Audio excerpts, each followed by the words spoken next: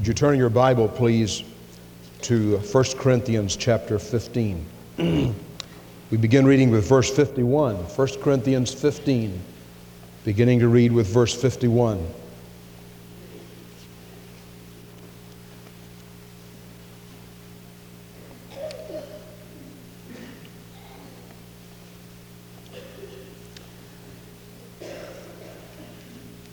Our youth team directed a county-wide youth rally last night at Henry County at Campbellsburg, Kentucky. The old-fashioned singers sang, Kenny Harris preached, and I understand about 3 or 4 people were saved. And we thank God for that session last night. To God be the glory. Let's bow together in prayer, please. Our Heavenly Father, we thank Thee for the privilege of being in God's house this morning. So many things have we to be grateful for. We pause to give thanksgiving to God for His unspeakable gift. May the Holy Spirit stir our hearts and speak to us and through us. And may He accomplish that which God would have accomplished in this service. We pray that anyone who is here without Jesus will come to Christ as his personal Savior. And may every saved person have a new motivation, a new desire, as the Spirit of God leads, to serve Thee. In the name of Jesus we pray. Amen. 1 Corinthians 15, beginning with verse 51. Behold, I show you a mystery. We shall not all sleep, but we shall all be changed. In a moment, in the twinkling of an eye, at the last trump. For the trumpet shall sound, and the dead shall be raised incorruptible, and we shall be changed. For this corruptible must put on incorruption, and this mortal must put on immortality. So when this corruptible shall have put on incorruption, and this mortal shall have put on immortality, then shall be brought to pass the saying that is written, Death is swallowed up in victory. O death, where is thy sting? O grave, where is thy victory? The sting of death is sin, and the strength of sin is the law. But thanks be to God, who giveth us the victory through our Lord Jesus Christ. Therefore, my beloved brethren, be ye steadfast, unmovable, always abounding in the work of the Lord, for as much as ye know that your labor is not in vain in the Lord.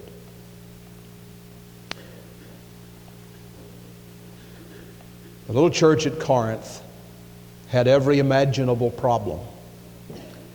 You named the problem, and that church had it. Not least among those problems was the question about what happens when a believer dies, or if a believer dies before Jesus comes, what will happen to his body? Or if he's still living when Jesus comes, what will happen to his body? And so the entire book of Corinthians is written to answer problems. Every problem. And it's really a fine thing that early church had all those problems right at the beginning of the first century, of the first Christian movement, because we have the answers to problems that otherwise we might not know any answers to. The Holy Spirit saw that there was a need for these answers, and so He gave the answers through the Apostle Paul. And when Paul comes to the end of this little book, 1 Corinthians, he spends the entire chapter about the resurrection. And then he comes to the climax, to the mountaintop. And he says, Behold, I show you a mystery. We shall not all sleep, but we shall all be changed. In a moment, in the twinkling of an eye, at the last trump. For the trumpet shall sound, and the dead shall be raised incorruptible, and we shall be changed. And then he describes how this mortal must put on immortality, and this corruptible body must put on an incorruptible body, and death will be swallowed up in victory. And he asks those questions, O death, where is thy sting? O grave, where is thy victory? not really expecting an answer. It's almost a interrobang. It's almost as if he were saying, "O death, where is thy sting?" Question mark with an exclamation mark through it. "O grave, where is thy victory?" Question mark with an exclamation mark through it. There is no need to have an answer, because the answer is all bound up in who Jesus is.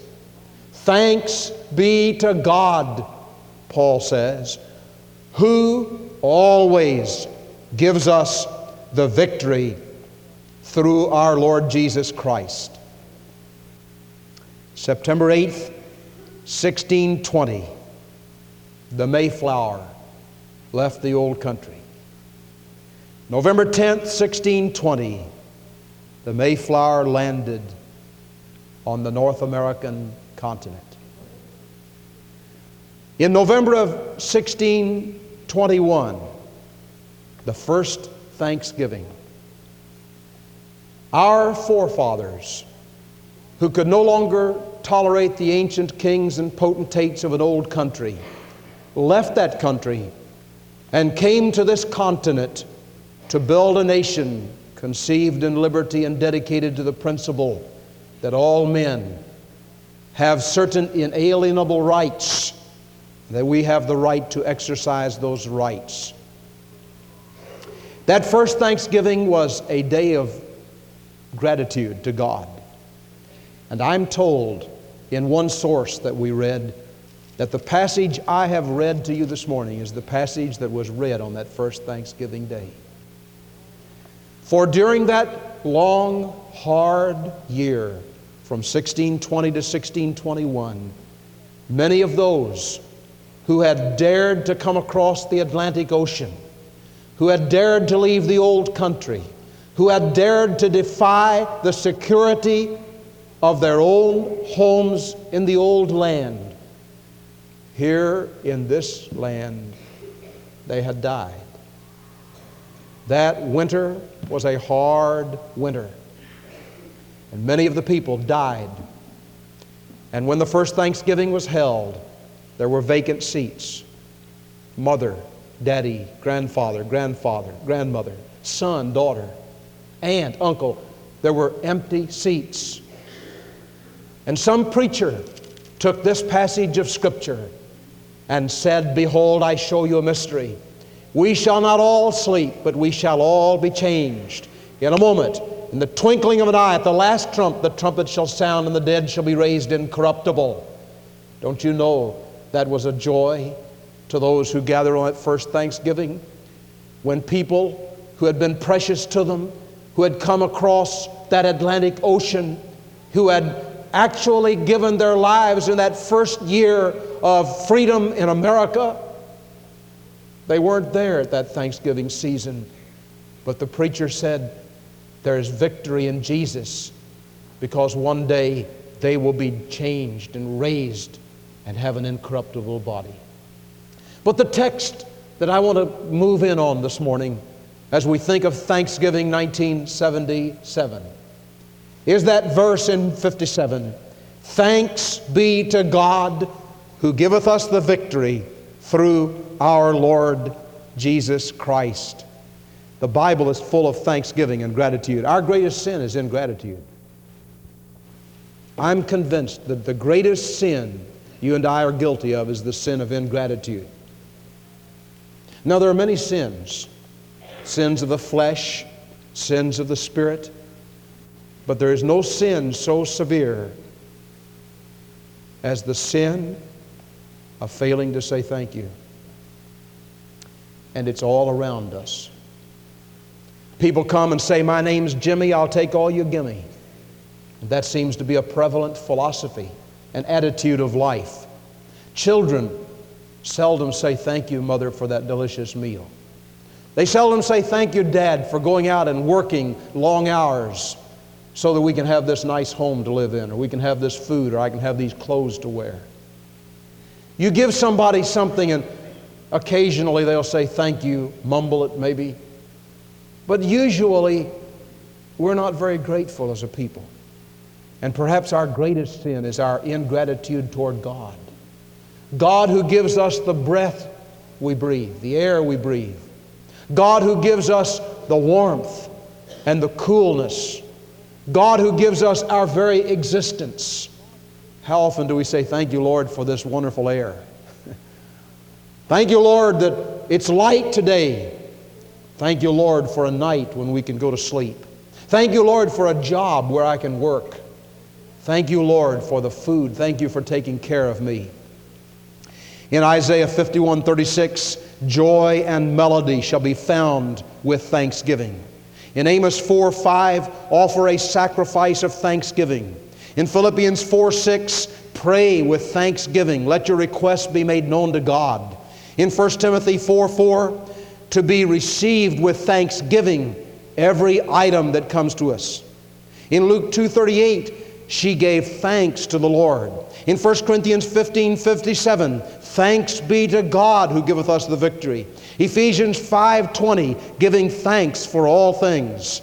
Revelation 4:9, they gave thanks to Him who sat on the throne. And in Philippians 4:6, thanksgiving in praise. In Amos 4, a sacrifice of thanksgiving. Over and over again we could go, calling the roll in the Scripture of the great thanksgiving passages. Frederick Shannon said, thanksgiving, like an art, teaches us first to see some things that we usually take for granted. And secondly, it teaches us what to see by discovering the best way to look.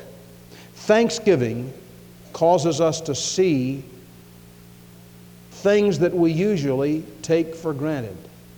When we begin to cultivate a heart of gratitude, so that we determine to not let anything come to our lives that we do not stop to thank God for or to thank somebody for, it changes our whole outlook on life.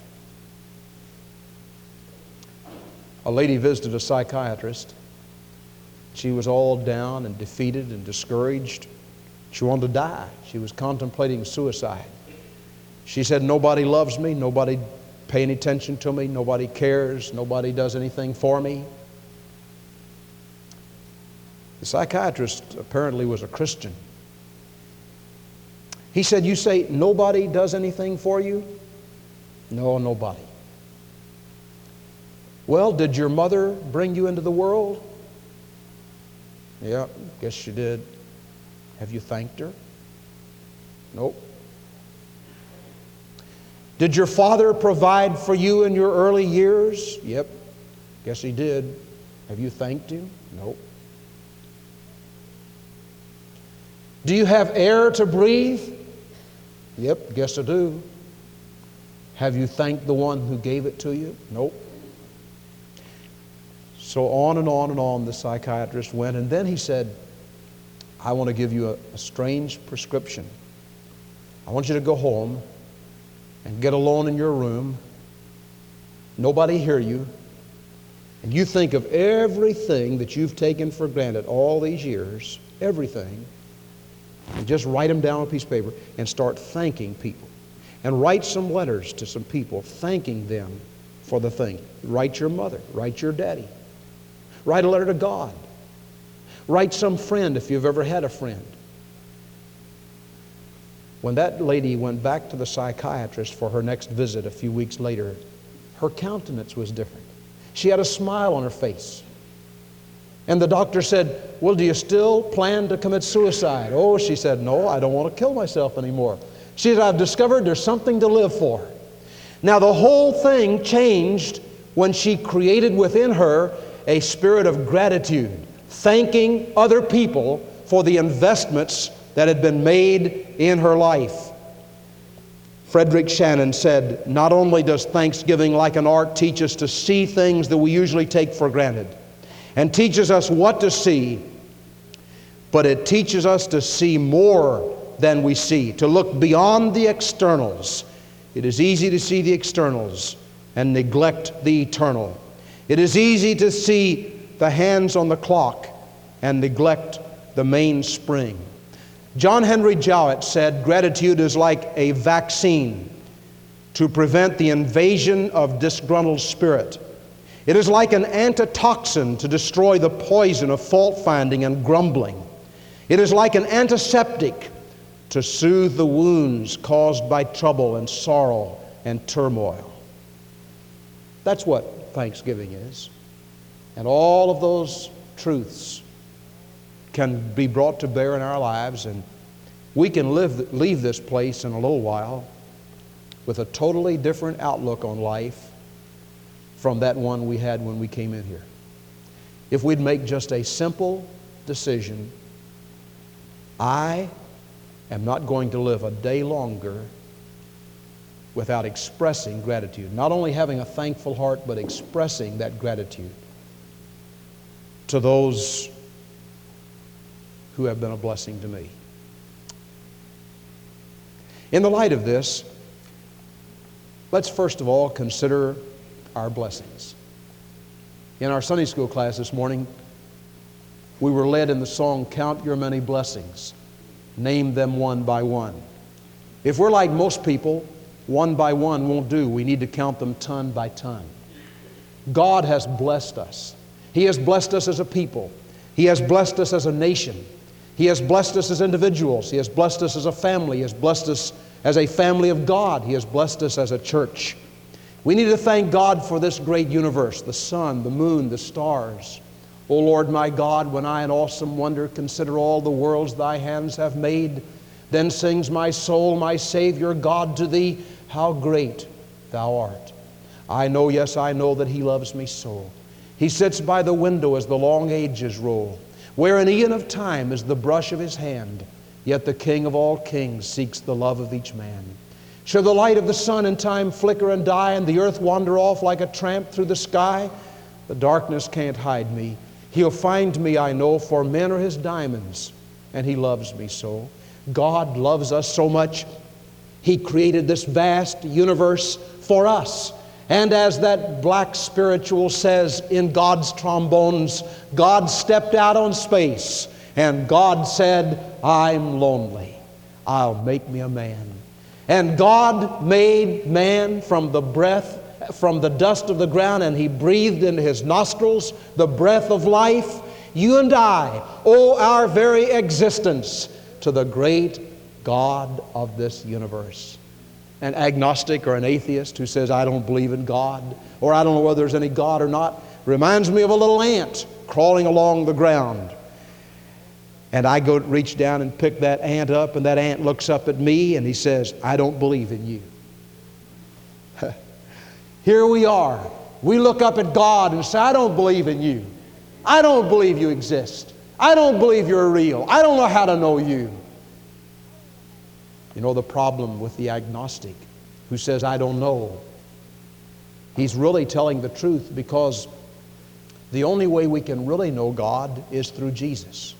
The only way we can really know anything about God at all is not just through the stars and the moon and the sun and all those things. Those might lead us to recognize there's something higher, something bigger. There's a prime mover over there somewhere. But the only way we can really know God is through that one who came from God to say, "You've been wondering who God is. You've been wondering what God is like. Look at me. God is like me, for I and my Father are one."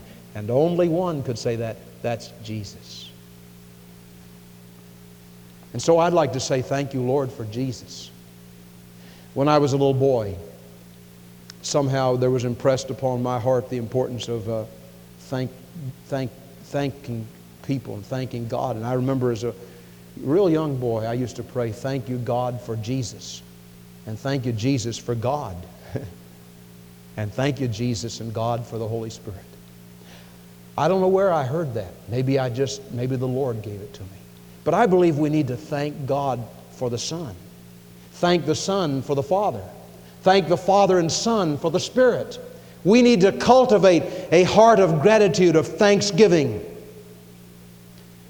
And I'd like to pause and thank God for this great church, the honor and privilege of trying to serve you, your friendship, your loyalty.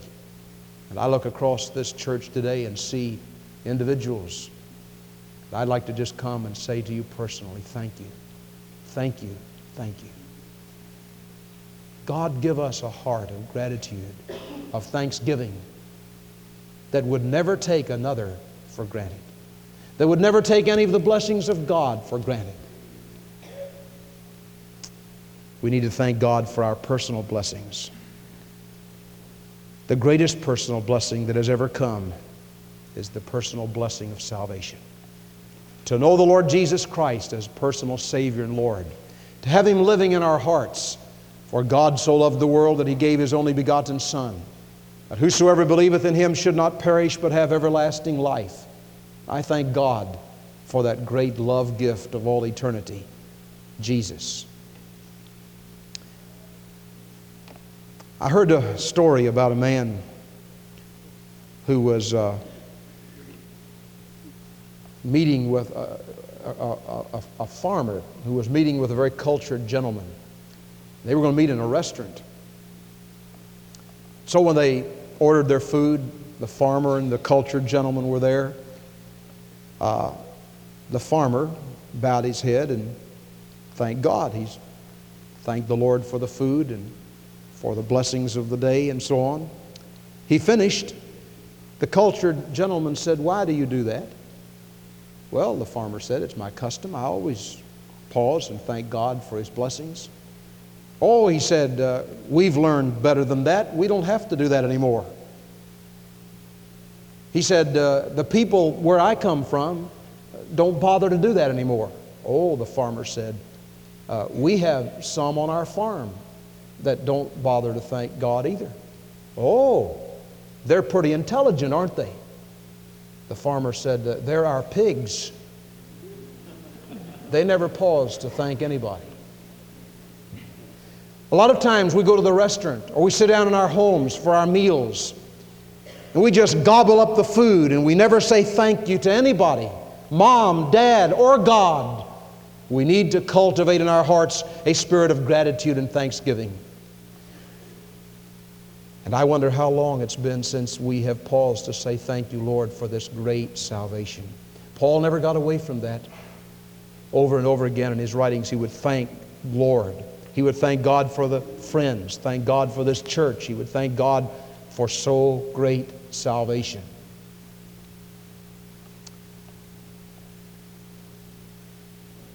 This leads us to check up on our lives. If we can serve God out of a heart of gratitude, or do we serve God with no gratitude at all? I'd like to ask each of us this morning to check up on our lives as to why we serve God. In the Scripture, there are 3 illustrations used of people who served God. And I want to just present these to you. Look in Genesis chapter 28, beginning with verse 20. Genesis 28, beginning with verse 20. "And Jacob vowed a vow, saying, If God will be with me, and will keep me in this way that I go, and will give me bread to eat and raiment to put on, so that I come again to my father's house in peace, then shall the Lord be my God. And this stone which I have set for a pillar shall be God's house. And of all that thou shalt give me, I will surely give the 10th unto thee." Now notice carefully Jacob. Jacob was a supplanter. He was the twin son, the twin brother of Esau. 2 sons of Isaac. Jacob had cheated Esau out of his birthright. Now Jacob comes to a pivotal point in his life, and Esau has the power to kill Jacob. Jacob is praying that God will put on Esau's heart mercy, and he vows a vow. He says, "Now Lord, I'll serve you, and I'll give you a 10th of everything that comes to me if you'll be with me and will keep me in this way, will give me bread to eat and raiment to put on. I'll serve you." It's sort of a bargain with God. God, I'll serve you if you'll do this. It's like a bus passenger who says, Lord, I'll serve you if you'll help me get 40 or 50 or 60 or 80 or 100 on my bus. It's like a Sunday school teacher who says, now, Lord, I'll serve you if you'll help me to get 10 or 20 or 30 in my Sunday school class. Or, Lord, I'll serve you if you'll let me live in a nice house and have nice clothes to wear and have the car that I need. I'll serve you then. And I suggest to you this morning that this is one of the reasons people serve God. They sort of bargain with God. And when the bargain goes bad, when they don't get all that they think they're supposed to get, they say, I'm quitting. I'm not going to serve anymore. I'm just going to quit. They either do this through despair and discouragement or through rebellion. Jacob said, I'll serve you, Lord, if.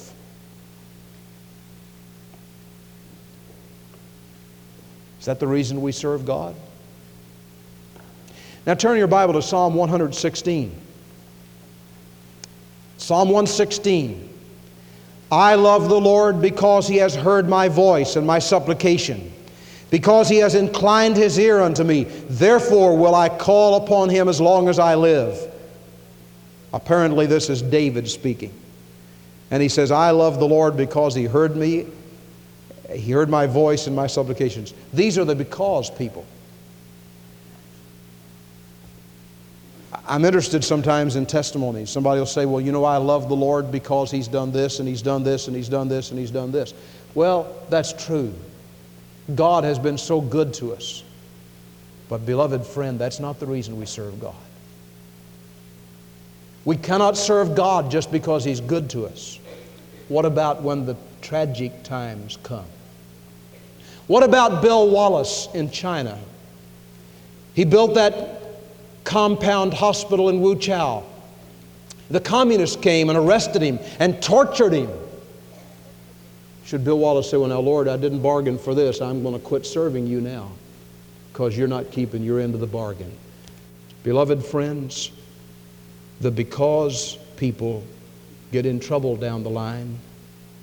And if the only kind of faith we have is a faith that says, I'll serve God if He'll do such and such, or I serve the Lord and I love the Lord,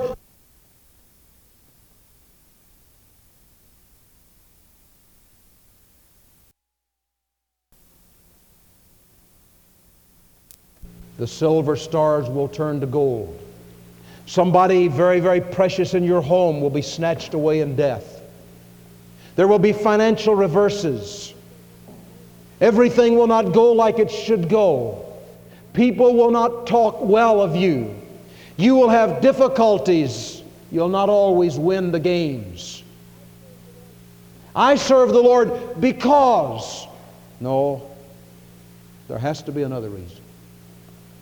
Turn your Bible to Habakkuk chapter 3.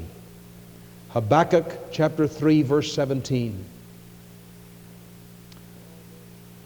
Although the fig tree shall not blossom, neither shall fruit be in the vines, the labor of the olive shall fail, the fields shall yield no food, the flock shall be cut off from the fold, and there shall be no herd in the stalls. Yet I will rejoice in the Lord. I will joy in the God of my salvation. Are you a nevertheless Christian? Are you that kind of a person? Are you the kind of person that can say, regardless of what happens, I'm going to thank God? When the tears come, when the turmoil comes, when the sorrow comes, when the broken heart comes, I'm going to go on going on. Go on going on, Christian. Go on going on. There's a light ahead, and surely waiting won't be long. Go on going on, Christian. Go on going on. Though the way seem dark and dreary, there's a light ahead, and surely waiting won't be long. God will vindicate the faith of the faithful. Somebody said, where was Jesus during the days that He was dead on the cross? Where was He? We know His body died. It was put in the tomb. Joseph of Arimathea and Nicodemus put it there. 3 days later, He came out of the grave. Where was He in those 3 days? Was the Spirit of Jesus dead?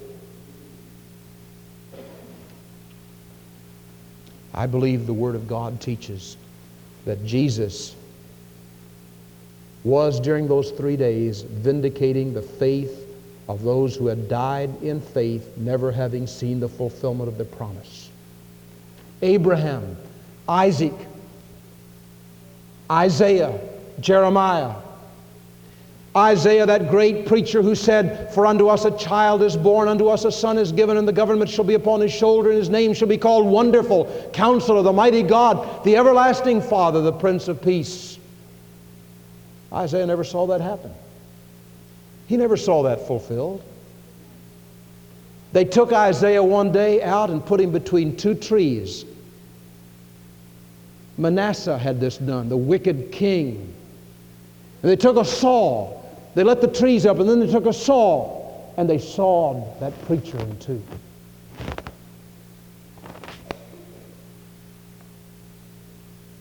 Now, if Isaiah had said, "I serve the Lord because," or if, he had been in an awful situation.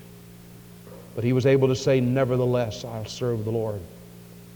When Jesus died on the cross that day, taking to Calvary all of our sins, all of our iniquities, all of our chastisements, when He who knew no sin became the accursed thing for us and died in our place, and He cried out, "It is finished," I believe the Word of God teaches that our Lord went to paradise, where those who had died in faith looking for the coming of the Son of God were. And He said, "Here I am. Look at the nail prints in my hands. Look at the sword. Look at the sword placed in my side. Your faith has been vindicated. The faith of the faithful was vindicated." And then He transferred paradise to heaven. And our Lord, with the shout of victory, took all of those who had not seen the promise over to glory. He'll do the same thing one day when He comes again.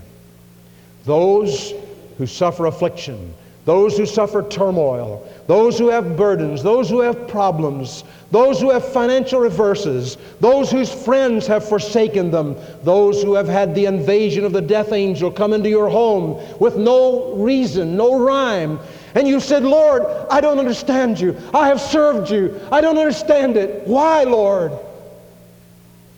And all the things that are unanswered now, they'll all be clear and as plain as the day.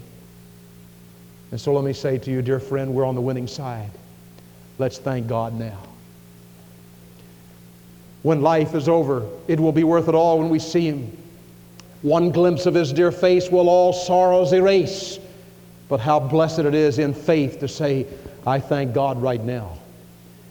Standing here, sitting here at the Glendale Auditorium this morning, I just want to thank God. I want a heart, an attitude that is grateful to God for every blessing, grateful to God for every vicissitude, grateful to God for every sorrow, grateful to God for every flat tire. Lord, I want to say thank you. And this Word says, "In everything, give thanks." But there's some here this morning who cannot give thanks because you have never received the Lord of thanksgiving. You have never received Him into your heart. Why not right now just say, "Jesus, I want you. I want to receive Christ into my heart. I want the Lord Jesus to be real to me." This comes about by repentance toward God and faith in the Lord Jesus Christ. Would you receive Him today? Mercy there was great and grace was free. Pardon there was multiplied to me.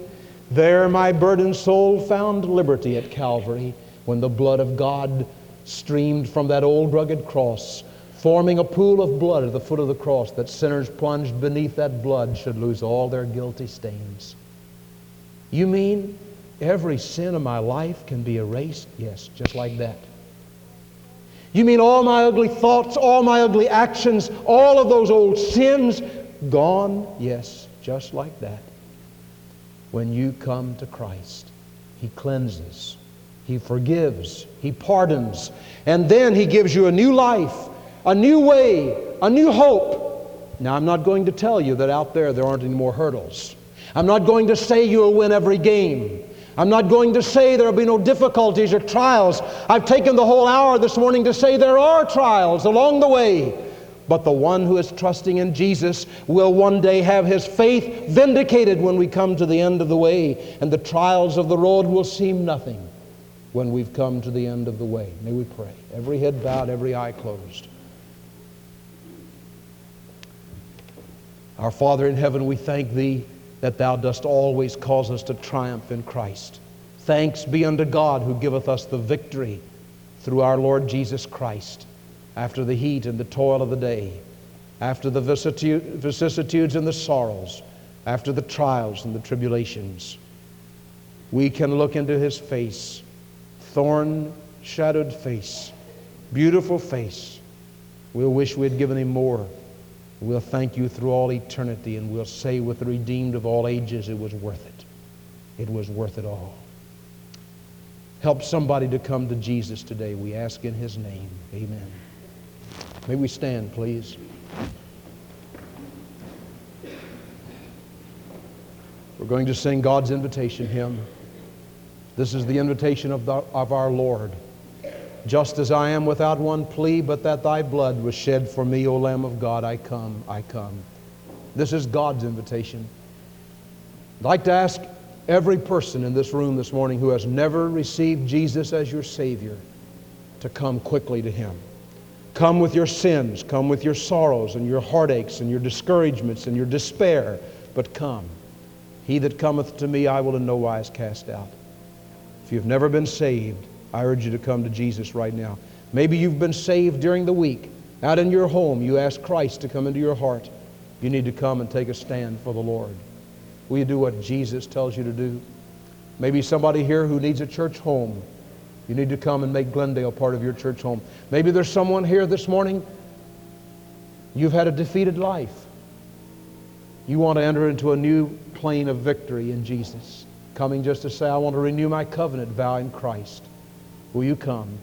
While we sing, while we pray, who'll be the first to step out for the King?